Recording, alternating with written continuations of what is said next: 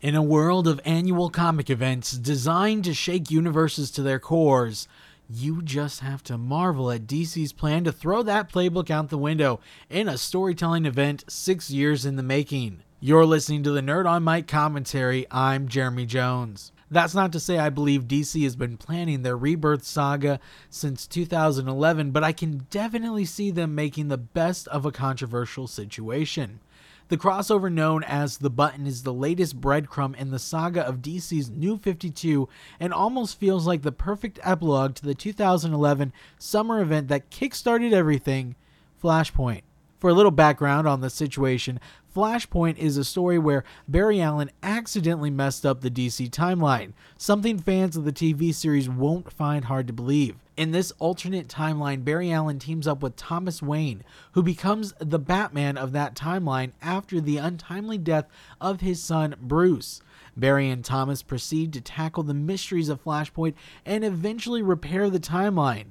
Well, sort of. As the timeline was fixed, the recently created character of Pandora used the opportunity to merge DC's publishing line with their Milestone and Wildstorm imprints, which at this point means very little. Thus, the New 52 was created, a world where classic characters could be updated and reintroduced to new generations of fans. The event was a huge initial success for the comic book industry, but 5 years later, fans missed a number of aspects that disappeared due to Pandora and DC higher-ups messing with the iconic formula. Those include the classic Wally West, and also the Wonder Girl Diana Troy character, both who were attempted to be introduced, much to fans' lackluster pleasure. Last summer, DC tried again to right the ship by releasing Rebirth. Rebirth directly followed a story from Justice League entitled Darkseid War. Both stories made massive references to the immortal tale of Alan Moore's Watchmen, insinuating that the hyper-evolved character of Dr. Manhattan is currently residing in the DC universe and happens to be editing their continuity to fit his desires or maybe his curiosity. Rebirth is also the standalone issue that reintroduces people to the comedian's Button, the comedian being another character from the tale of the Watchmen. Fast forward to today, when Batman accidentally triggers the return of the previously deceased Reverse Flash due to said Button. Ergo, we have the title of this Batman Flash crossover, The Button. I say previously deceased in regards to Reverse Flash, who's also known as Eobard Thawne, because he was killed by Thomas Wayne 6 years ago during the Flashpoint storyline. The first issue of this 4-part story sees Eobard take out his frustrations on the alternate son of his killer, Bruce Wayne. A beautiful montage scene that stretches 1 minute out and ends with the escape but then reappearance of Eobard, whose final words name his new killer as God. The infamously late Barry Allen finally makes his appearance after all of this ensues. Now, the following parts of this story take Bruce and Barry on a time-traveling search for Eobard's new killer and leads them through the thought-to-be-erased Flashpoint universe. It has been revealed that something or someone has been sustaining and maintaining Flashpoint, although it should have vanished, which creates for a beautiful and tragic reunion of Bruce and his father Thomas, who beseeches Bruce to not be Batman. Thanks to the magic of time travel, Bruce and Barry escape Flashpoint hot on the heels of Eobard Thawne, but ultimately lose track of him and are almost lost in time altogether.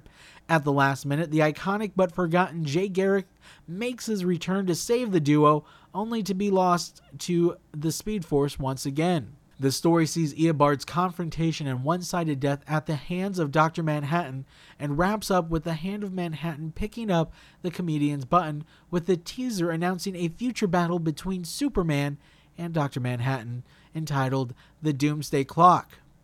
There is so much I want to talk about in this story. First off, the storytelling of Tom King and Joshua Williamson is phenomenal, with the art by Jason Fabok and Howard Porter being beautiful. I love the artwork and effect of Eobard's 1-minute torture session with Bruce in Batman issue 21, and the return of Jay Garrick in Flash 22 brings a tear to my eye. We had some great character development here for Bruce. He's a man, an arguably regular human who has his heart wrenched out by an encounter with his dead father, a man who then begs him to give up the mission that Bruce has shouldered in that dead man's honor since childhood. I can't help but wonder, in light of that, how Tom King will use this in his upcoming stories. I truly hope that they don't gloss over it. Now, Barry's characterization is not necessarily as strong and doesn't have as deep an impact. He acts more of a tour guide for Bruce in this, but we do see him react to his mother's killer dying again. But other than that, I don't see as much impact on him as a character. Now, for plot points, the button creates numerous opportunities for Joshua Williamson to use in his upcoming Flash stories. I'm excited to see how he explores these, especially in regards to Jay Garrick.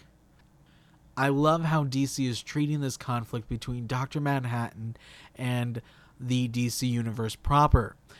Rather than telling a story and taking 8 months to do it and rushing it, they've been setting this up for 1.5 years now. Well, 1 year they've been setting it up, but we still have another 6 months until this all plays out in the Doomsday Clock coming up.